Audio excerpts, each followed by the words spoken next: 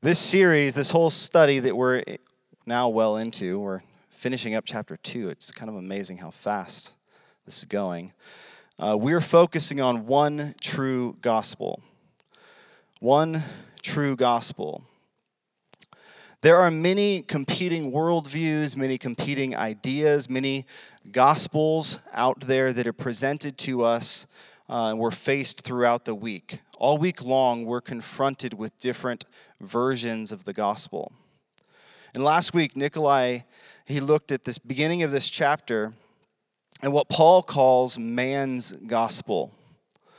Man's gospel. It's legalism, essentially. And from the very beginning, we find out that way at the beginning, this is AD 50 probably, this is shortly after Jesus' death and resurrection, way at the beginning, there were false gospels being taught. Already there's being false gospels. There's distortions of the gospel. I think we would be wise to think that we are not immune to them.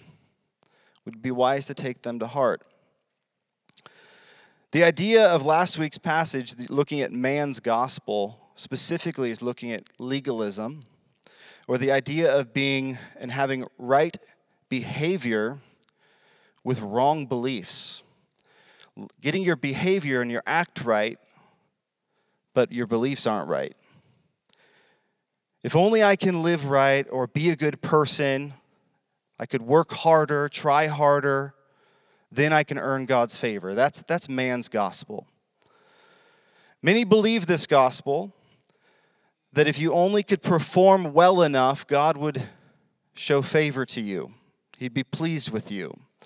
And Paul is abundantly clear. I don't think he could be more clear that there is nothing you can do to earn God's pleasure over your life.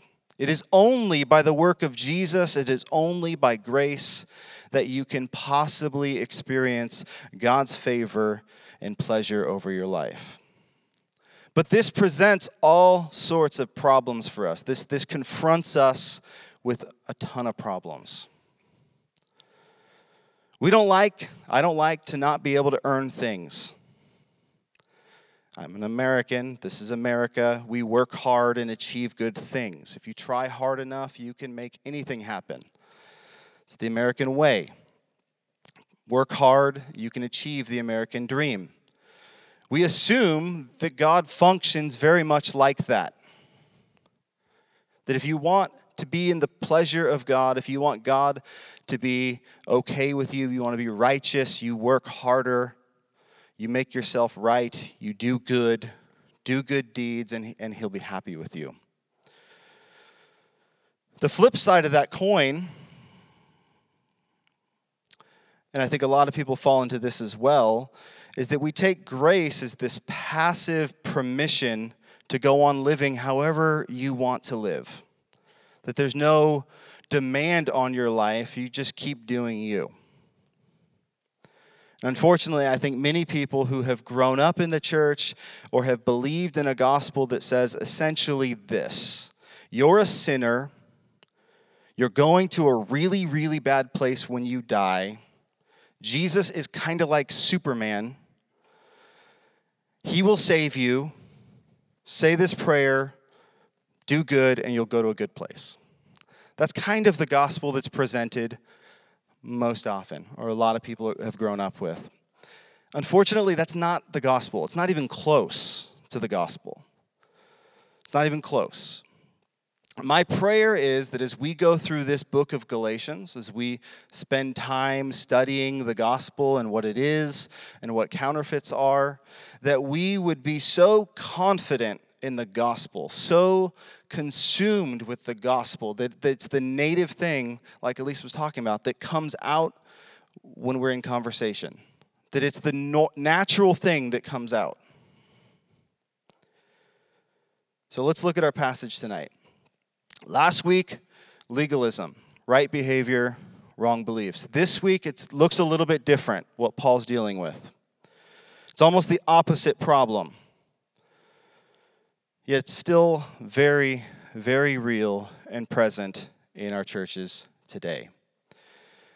What Paul's dealing with in this first part tonight is hypocrisy. Hypocrisy is to claim or to have right beliefs but wrong behavior. You believe right, but your actions don't line up with what you believe. You believe in the gospel. You mentally say, yeah, that's true. I believe Jesus died on the cross for me, but your lifestyle doesn't match up with that. Let's read this section and get into this tonight. I mean, we just read it, but maybe for the sake of time, I won't read all of it. But this is one of the most dramatic scenes in the New Testament. You have an apostle publicly confronting another apostle. You have Paul the apostle, confronting publicly Peter the apostle. The same Peter who was with Jesus, that same Peter. You have the apostle Paul calling him out publicly and confronting him. This is really good for us to see, by the way, that there's healthy conflict that's happening within the church and being resolved, even in a public fashion, public forum. I think we could use more of this probably. So just jumping in, verse 11, when Cephas, that's Peter, when he came to Antioch, I opposed him to his face because he stood condemned. Paul, okay. He opposed him to his face because he stood condemned. Some background here will help us understand what's going on. The church in Antioch, which is where Paul's talking about this happened, was predominantly Gentile. It was predominantly not Jewish. When Peter came to that church, he began to eat and to spend time with the believers there. He began to spend time with them in their houses and to have fellowship with them. And in our world, that might not seem like a big deal. Like you show up at a church, you're a missionary, you sit down and you have dinner with people. But for these guys in that century, in that time, that was a very big deal. For centuries, like going back to what we looked at in the Daniel series and post-Daniel, the Jews had very intentionally separated themselves. They were known for their strict dietary laws, their separation from the Gentiles. Under the Old Testament law and the interpretation of those laws, there were dietary restrictions and rules that were intended to keep the Jewish people from intermingling with the Gentiles. The goal was to keep them from being corrupted by idolatry and by immorality. And these dietary laws, these rules, made eating with Gentiles particularly hard. Because even sitting down at the table, when the Gentiles are eating pork or shellfish or certain non-kosher food, would cause you to be unclean. Would be seen as unclean. Culturally, table fellowship was a bigger deal than it is for us. It was a much bigger deal. It was more than just inviting somebody over for a meal or going to a restaurant. It was a sign of acceptance and approval of that person and therefore, by extension, their lifestyle. So when you invited somebody into your house, you were accepting them wholesale. That's why the Jewish religious leaders, when Jesus was doing his ministry, they were astonished. Remember in Mark, we looked at this. They were astonished to see that Jesus ate with tax collectors and sinners. They were blown away. They confronted him like, why are you doing this? What's odd is that Peter was with Jesus when Jesus dealt with those religious accusations. Why are you eating with sinners? We know from Acts 10 that we're going to look at here in a second that Peter still very much practiced the Jewish dietary laws.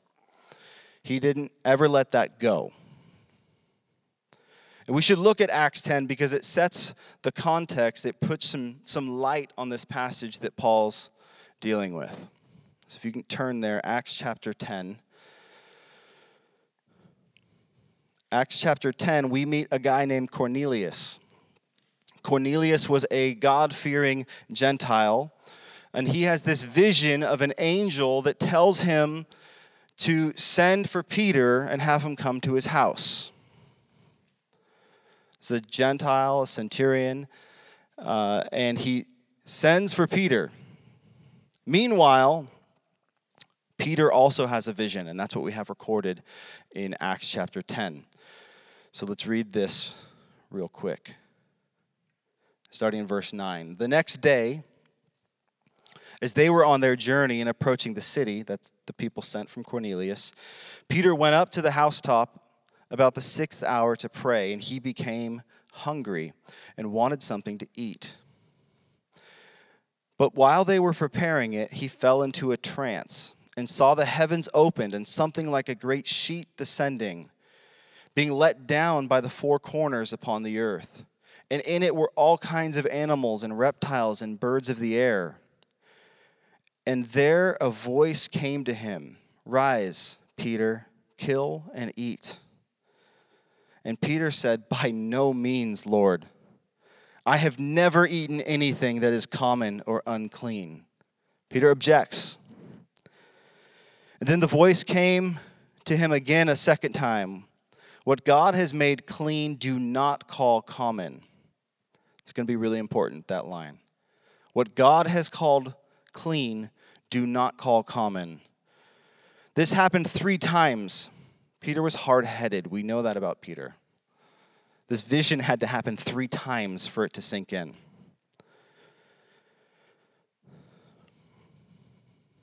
And then the thing was taken at once to heaven. Now, while Peter was inwardly perplexed, it's understandable, as to what the vision that he had seen might mean, behold, the men who were sent by Cornelius, having made inquiry for Simon's house, stood at the gate and called out to ask whether Simon, who was called Peter, was lodging there. And while Peter was pondering this vision, the Spirit said to him, "Behold, 3 men are looking for you. Rise and go down and accompany them without hesitation, for I have sent them." And Peter went down to the men and said, "I am the one you were looking for. What is the reason of your coming?" So Peter returns with them. He goes with them to see Cornelius, the centurion. And he's invited into Cornelius' house to have table fellowship. We're going to jump down. Let's look at verse 26. But Peter lifted him up, saying, "Stand up, I too am a man." So Cornelius falls down to worship him. Verse 27. And as they talked with him, he went in and found many persons gathered. And he said to them, "You yourselves know how unlawful it is for a Jew to associate with or visit anyone from another nation. But God has shown me that I should not call any person common or unclean." Peter's very much dealing with this conflict in his heart. He grew up with the tradition that this is not okay. You don't go and associate with these people. But God had confronted that very clearly. And so here he is saying, "God told me I can't call you common or unclean. So here I am." So when he was sent for, he came without any objections.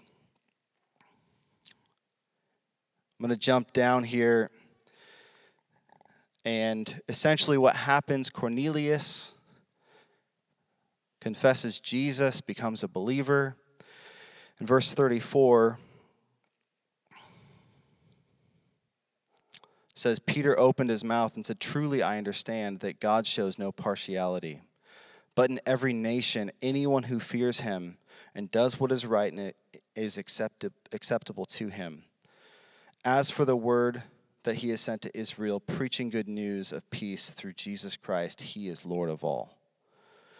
After this vision, Peter preaches the gospel to Cornelius and his household. And then Acts 10:44, which is a lot of scripture, tells us the result. While Peter was still saying these things, the Holy Spirit fell on all who heard the words.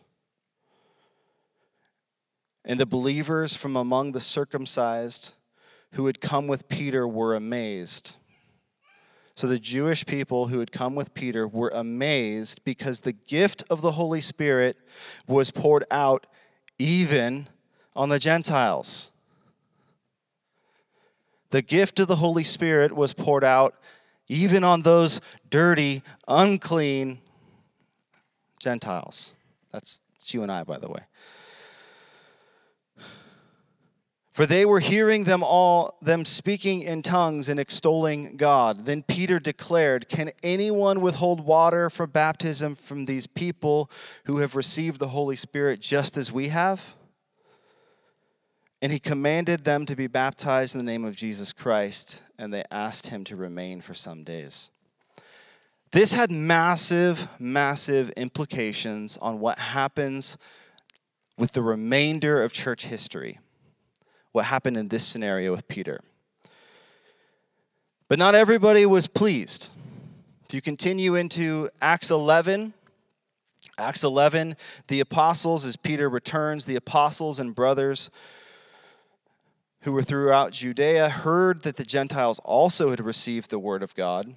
So when Peter went up to Jerusalem, the circumcision party, that's the Judaizers that we're looking at here in Galatians, they criticized him, saying, "You went to uncircumcised men and you ate with them?"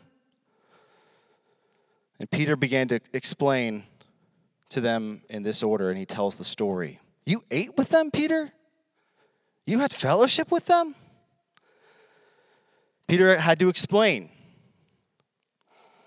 He tells them that they had believed in the Lord and they had placed their trust in him, and these Gentiles had also received the Holy Spirit. God had indwelt them in the same way he had indwelt those of the Jewish party. The same Holy Spirit, the third person of the Trinity, the same Spirit that was poured out on them filled these Gentile believers. And now there's a different reaction if you look at Acts 11:18. When they had heard these things, they fell silent. You can't do anything. You can't say anything. God did something mind-blowing. They glorified God, saying, "Then to the Gentiles also God has granted repentance that leads to life." You have to have that context, that background knowledge, to really understand why Paul is so ticked with Peter in Galatians. Because in Galatians 2, Paul says Peter used to have table fellowship with Gentiles. He used to eat with them. But because he feared the circumcision party, he'd apparently stopped. He was back to separating himself from them. Paul would have none of it. This is the same Peter who God used to initially bring the gospel to the Gentiles. The same Peter that had sat with Jesus and heard Jesus condemned for eating with sinners. The same Peter. And what's worse, Peter was obviously very influential. Verse 13, the rest of the Jews acted hypocritically along with him, so that even Barnabas was led astray by their hypocrisy. Others were following his lead, and they were beginning to separate themselves. Even Barnabas, who had helped start the church in Antioch, was now separating himself. It was contagious. And Paul says that Peter was not keeping in step with the gospel. Keeping in step. That's an important phrase there. That Peter was not keeping in step with the gospel. He was deviating from the way of Christ. Peter knew the gospel. Clearly, he wrote books of the Bible. Peter knew the gospel. But Paul says that by his actions, he was not matching up. He was not in agreement with that he believed and that he preached. He was acting like a hypocrite. And so Paul calls him out publicly. He confronts him publicly. This should remind us of something in Jesus' ministry. Who did Jesus notoriously call hypocrites? The Pharisees. Many times. He called them whitewashed tombs. Hypocrites. They looked clean on the outside. They presented a clean image, but on the inside it was only death and decay. They were whitewashed tombs. That's the same thing that Paul is calling Peter. It's as if he's saying, you whitewashed tomb. You preach a good gospel, you look clean, but on the inside, that's not gospel. You hypocrite. You yourself preach a gospel of grace, and yet you cower under social pressure.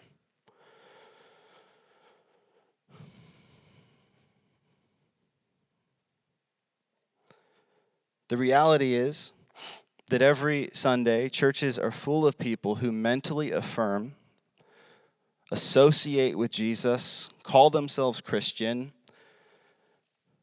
listen to and teach the Bible even, but inside is nothing but death and decay. We have to sit with that. We have to wrestle with that. It's not even just the pews, it's the pulpits also. C.S. Lewis said this, I believe there are too many practitioners in the church who are not actual believers. This is hypocrisy. It's exactly what the Galatians were dealing with. The implication, I believe, from this, that we should take from this, is that it should be confronted biblically. We should actually confront this.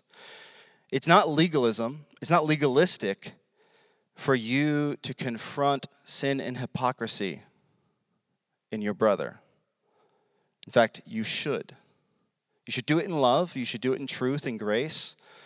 But we should call each other on this stuff. This is what we see. This is why it's a beautiful picture. You have the Apostle Paul calling out the Apostle Peter. No, that's not right. You need to fix that. Deal with that.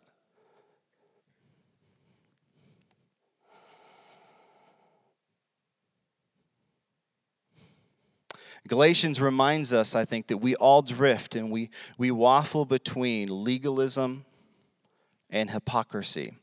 We're all prone to go both sides of that coin. And the gospel confronts both sides there, and it brings us back to a healthy center. It brings us back to Jesus. On one hand, we think that by doing good, we can earn God's favor. And on the other, we claim to have the gospel of grace, but we live just like the rest of the world. So the question is, how do we do this? Where do we go from here? I think that's where Paul goes next in the text. In the remainder of chapter 2, Paul describes what it looks like to have that balance, right belief with right behavior together. How do you bring those two things together? How then shall we live? What does that look like? And for Paul, it always comes back to one word: faith. By faith alone. By faith alone. Everything revolves around faith. Not faith plus anything. Simple, true faith. The question we have to answer, what then is faith? What is faith? It's one of those words that we use a lot in the church. It's very common inside the church, maybe not so common outside. But what exactly is it? If I'm saying that everything for Paul, and therefore we're implying for us, comes back to faith, what is it? We better know what it is. The author of Hebrews defines faith like this. We all know this. Faith is the assurance of things hoped for, the conviction of things not seen. But that's sometimes not super helpful as a definition. The Greek word for faith is this word pistis, and it carries much more than just a mental agreement. It's more than just like an acknowledgement of historic fact. It means complete trust, reliability, fidelity, commitment, allegiance. The implication is that to put your faith in Christ is much more than just belief that he existed or that he really did die on the cross. Those things are necessary. You have to believe that that happened. But true faith has more to do with allegiance, with trust. Think faithfulness to your spouse and what that carries. Or think about when you watch a movie and you're like, that movie was faithful to the book. That's more of what the word faith carries to it. Allegiance. So in verse 15 and 16 of Galatians 2, Paul reminds Peter that they also, being Jews, did not find salvation through the law. They found it by faith in Christ Jesus. He goes on to say that if righteousness, which is another one of those churchy words that we use here, but maybe not elsewhere, righteousness, which means essentially right standing with God, comes through the law. If it comes through the law, then according to Paul, Christ's death was for nothing. Which clearly that's not the case. So Paul says that if you go back to living like the law saved you after being saved by faith, that's like rebuilding the system that you tore down.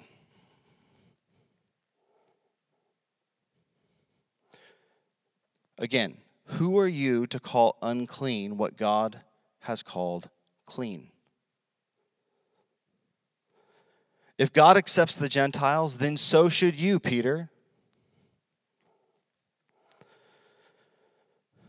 We should probably also define another word that's used repeatedly in this passage tonight. It's the word justified. 4 times in verse 16 and 17, that word justified is used. It's clearly a key word, and it's tied to, its definition's tied to that word righteousness. Martin Luther claimed that justification by faith alone is the doctrine upon which the church stands or falls. He said that it's the hinge, that justification is the hinge upon which everything turns. I know sometimes Luther is a little extreme. It's like, calm down, buddy. But he's exactly right. I think he's in agreement here with Paul.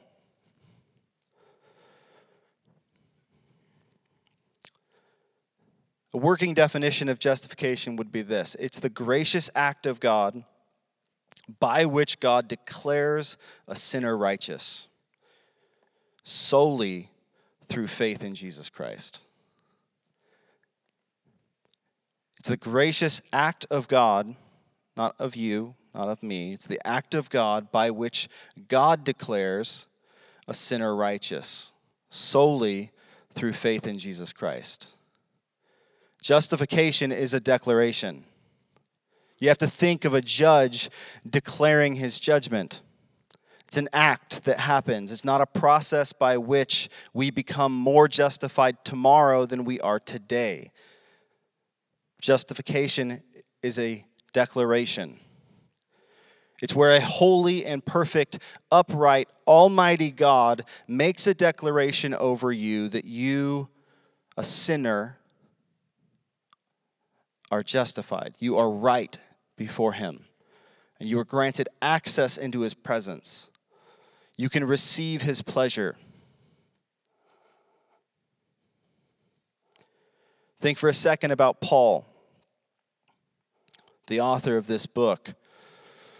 In Philippians, he tells a bit of his testimony. He says, if anybody, we're going to jump here, Philippians 3, I'm going to start halfway through verse 4. If anybody thinks he has reason for confidence in the flesh, I have more, circumcised on the 8th day of the people of Israel, of the tribe of Benjamin, a Hebrew of Hebrews, as to the law, a Pharisee, as to zeal, a persecutor of the church, as to righteousness under the law, blameless. Paul he's spent his entire life in pursuit of righteous living. His entire life has been to obey the law. He was trying with everything in him to be righteous, to stand before God as righteous. He was zealous to keep God's command, so much so, even to the point of persecuting and murdering those who he felt were leading people astray. But then something happened on that road to Damascus. Paul met Christ. And at once, in a moment, he realized something crucial. He wasn't good. He wasn't righteous. He realized that his zeal wasn't good enough. His pursuit wasn't good enough. His effort would never work. Philippians 3:7 says, whatever gain I had, I counted as loss for the sake of Christ. Indeed, I counted everything as loss because of the surpassing worth of knowing Christ Jesus, my Lord. For his sake, I have suffered the loss of all things and counted them as rubbish in order that I may gain Christ. That's the gospel. The holy judge of the universe takes a sinner who is in willful rebellion, deserves only a guilty verdict, and declares not guilty. And if you are in Christ, because of justification, because of what God has done, you are at peace with God. You are righteous. And how does that happen? Going back to Paul. Paul says it over and over again, by faith alone. Justification comes only by faith in Christ the Messiah, in Jesus the Messiah. God the judge takes the righteous Christ, who's our mediator, and he credits to our account, when we place our trust and allegiance in Jesus, the righteousness of Christ. He gives it to us. Paul says in 2 Corinthians, for our sake he made him to be sin who knew no sin, so that in him, in Christ, we might become the righteousness of God. This is why Luther said that it's the doctrine that the church swings on. This is it right here. It's important that we get this down. The gospel is good news. It's good news of which it's the news of what Jesus has accomplished on the cross of Calvary, and by which everything has changed. Jesus did something on the cross that changed everything. The gospel is more than just good news about your eternal position, though. This is where Paul's getting. It's more than just good news about where you get to go when you die. It's more than just your ticket to heaven. It's good news, and it has massive implications for the here and now. The rest of our passage makes this abundantly clear. We are not just justified by faith, we also are to live by faith. There's no room in Paul, there's no room in the New Testament for a gospel that looks like praying a prayer, supposedly trusting in Jesus, and then going on about your life like nothing changed. That's not the gospel. There's no room for that in the New Testament. Faith and grace is more than just receiving salvation. It's also an empowerment. It's an empowerment and a swearing of allegiance, so to speak, to live out the gospel, to practice the way of Jesus. We live every day, every moment, every breath that we take is by faith. Look at verse 20. This is a good one to memorize. I have been crucified with Christ. It's no longer I who live, but Christ who lives in me. And the life I now live in the flesh, I live by faith in the Son of God, who loved me and gave himself for me. In verse 19, Paul's dying to the law. In verse 20, he's living by faith. We have been crucified with Christ. It's no longer I who live, but Christ. You guys, that's not the normal take we hear, but that's the reality, is that the outworking of the gospel, if we are in Christ, then we have been crucified with him on the cross. And now our life must be different. There must be a marked impact on our life. It must be marked by total allegiance to him. You can't work for your salvation. That's not what I'm saying. And that Paul's very clear. You can't earn your salvation. But this week, as I've been meditating on this passage, specifically verse 20, I've been thinking about Jesus' call to take up our cross and to follow him. Jesus called Peter to take up his cross and to follow him. Peter, much later after this confrontation with Paul, he would write this, 1 Peter chapter 2, verse 21. For to this you have been called, specifically suffering, because Christ also suffered for you, leaving you an example so that you might follow his steps. Follow his steps. I can't help but think that Peter is possibly reflecting on Paul telling him that he has gotten out of step. He has gotten out of step with Christ. He is not following the footsteps of Christ. He is not taking up his cross and following him. He's out of step. He's out of line. So Peter says, Christ has laid an example so that we might follow his steps. That's the way of Jesus. The Christian life is to follow the footsteps of our Master who walked willfully to that cross to lay down his life for you and I. We're to take up our cross. We're to die in him. And then to keep our lives in step with him, choosing the way of the cross continually. Our heart of stone is crushed and pride is shattered by the gospel. All of our life is surrendered to the will of the Father. Again, how? How does that happen? I think partly this is hard because we think that we owe God something. When we think of the gospel, we think we have to pay Jesus back somehow. You guys, we can't. I'm guilty of this too. I mean, the thinking goes like this. If you did that for me, Jesus, I will give you everything. I will do this. I will do X, Y, and Z. But the thing is, Jesus accomplished once and for all on the cross, but he never stopped working for you. He's still working for you and through you. He's still at work. You can't pay him back because he's still paying you. He's still giving to you. He's still serving in you and through you. You could never possibly pay him back. So stop trying.